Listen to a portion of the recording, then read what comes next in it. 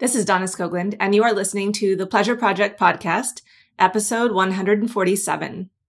There's a topic that has been coming up in a lot of my coaching sessions recently, and I felt like I needed to do a podcast on it because my guess is that this can probably help you, and that is speaking your truth.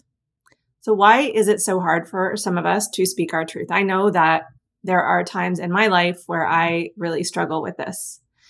And through my own journey of becoming aware of this and working on this, I realized that when we have a hard time expressing ourselves in conversation, it's because we're going into a stress response.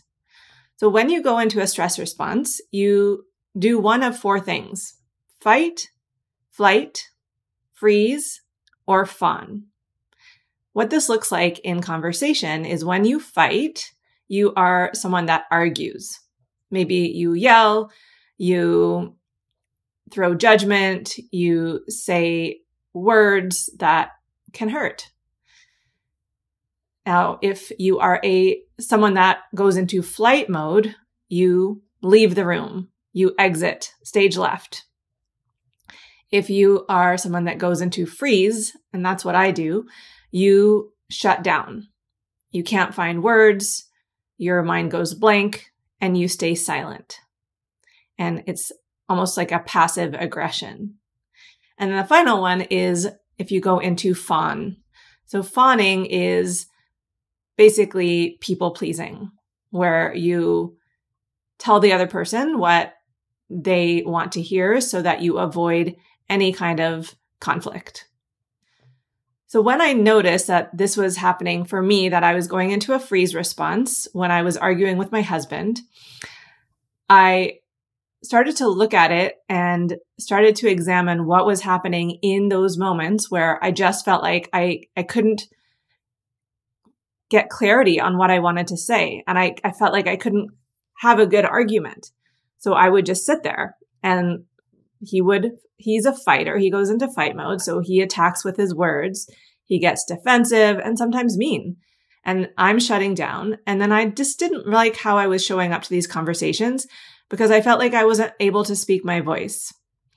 So I realized what I needed to do was stay really present, to self-regulate in the moment so I could get out of that stress response. And from a place of being more relaxed, I could be more clear and stand up for myself and speak my truth and tell him what I wanted to say. So often we want to avoid conflict. And we think that if we don't speak our truth, we're keeping the peace. What's really happening when we're doing that, when we're not sharing openly, honestly, vulnerably, is that we're creating the opposite of peace in our own minds. So instead of having the war on the outside, we're having a war within ourselves in our own minds. I think we all want to be able to express ourselves and be seen and heard. So women especially, because of patriarchal conditioning and because as women, we're supposed to look pretty and not say anything and not take up too much space. So many of us struggle with this.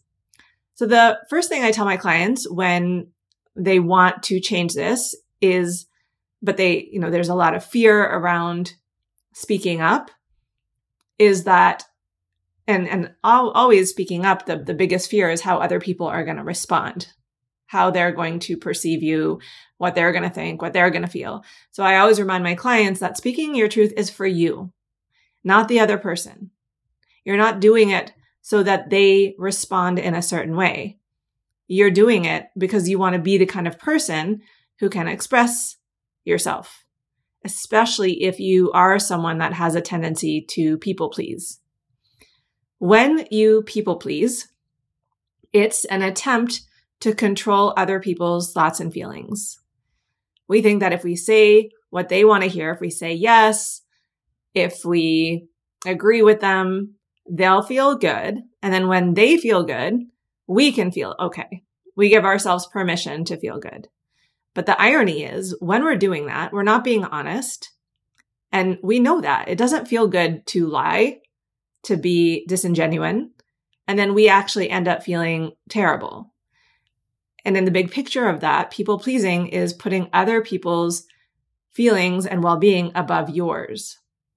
So that is, in the moment, it might feel easier to just placate, but it's actually in the long run, in the big picture, it's not useful. It's not helpful. It's not productive. And you will always end up showing up in a way that you don't want to, and maybe agreeing to things that are just not what you want to do or who you are. So when I'm working with my clients on speaking their truth, I always want to know why. Why do they want to speak up in a specific situation? What are they hoping to get out of it? Because I think there's some good reasons to speak your truth, and I think there's some not good reasons. And whenever you make a decision, you always want to know why you're making a decision. And you also want to feel good about the decision and good about that reason. So here are some good reasons to speak your truth. So number one is there is a boundary that's being crossed and you need to communicate that. So maybe you don't like the way you're being spoken to, or you don't like the way you're being treated, and you want to express that. The second reason, the good reason, is you need to give them information that applies to them. You need to give them information that affects them. So recently I coached someone who wants to leave her husband, and she's really scared of having that very difficult conversation. But obviously this is how she feels and she needs to have that conversation. So obviously this applies to him. And then the third reason is you want something to change. You want things to be different. You don't want things to continue the way they have, and you need to express that. So the not great reason to speak your truth is because you want the other person to feel bad. And this often happens when we feel like we have suffered and we want the other person to suffer. It's like a tit for tat mentality. But the thing is, like, you think it's going to feel good to tell someone how you feel. And especially if you feel like you've suffered and you want them to feel that and feel their own suffering, it actually doesn't feel good. Although, it's like the ego part of us feels like, we're going to feel some sense of, revenge or something, but it doesn't feel good. So if that is your reason, just question if that will really make you feel better. So what are your reasons for wanting to speak your truth in a specific situation, and do you like those reasons? So the second step is often we go right into trying to figure out how we're going to say it, what words we're going to use to speak our truth. But the problem is, if we're feeling a lot of nervousness and if we're feeling scared, or if we're in a stress response, our higher brain goes offline and it's really hard to think clearly. It's really hard to find words. So instead of thinking about what you're going to say, think about how you want to feel when you tell them. So I asked this client, how do you want to feel when you have this conversation with your husband? And she said, confident. So I asked her, okay, feel confident right now. Create that feeling in your body. And then once you're truly feeling that way, now tell me how you're going to say it. What are you going to say? And then the words just come so much more easily and naturally from that feeling state. So create calm first, figure out how you want to feel, and then ask yourself, okay, what do I want to actually say?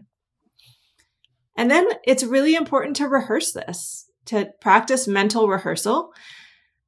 If we're not used to showing up in a certain way, it's so unfamiliar that our subconscious mind rejects the whole idea, and we will procrastinate and we'll put it off, and we likely won't even do it at all. So the more you can actually imagine the conversation and do it by first creating the feeling and then saying the words, you're creating new neural pathways in your brain. And the more you practice this visualization, the more you strengthen these neural pathways. And then when it's time to actually have the conversation, your brain says, oh, I know what to do here. I've been here before. And it's not stressful because it's not kind of like a shock to the system. It's like, okay, I'm calm because I've practiced this so many times in my mind that it just comes out very easily and naturally. And then you won't go into that fight, flight, freeze, or fawn mode. And you'll be able to speak your truth very clearly, very honestly. And then the final piece is, when we're showing up differently in the world, again, the biggest fear is, how will this work out? What's the outcome going to be? Will it be well received? And we don't know. And we have no control over that. So no matter what happens, what do you want to tell yourself afterwards? What do you want to remind yourself?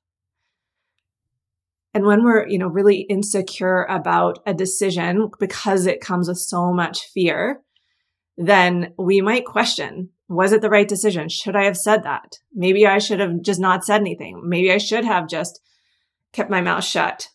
But if you want to become this person who can be honest and stand up for herself and communicate and express herself, you have to reinforce that.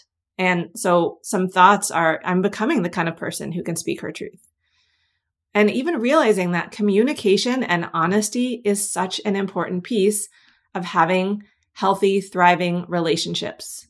So every time you practice this, you are building these skills, which means that in the future, your relationships will be even healthier, even more honest, even more genuine, which is, I think, what we all want. We all want to feel like we can be ourselves and speak openly and vulnerably when we're with the people that we care about and the people that are closest to us. So I hope this was helpful. If you are struggling with speaking your voice, I'd love to hear, what's the situation? Send me a message. I would love to help you through that.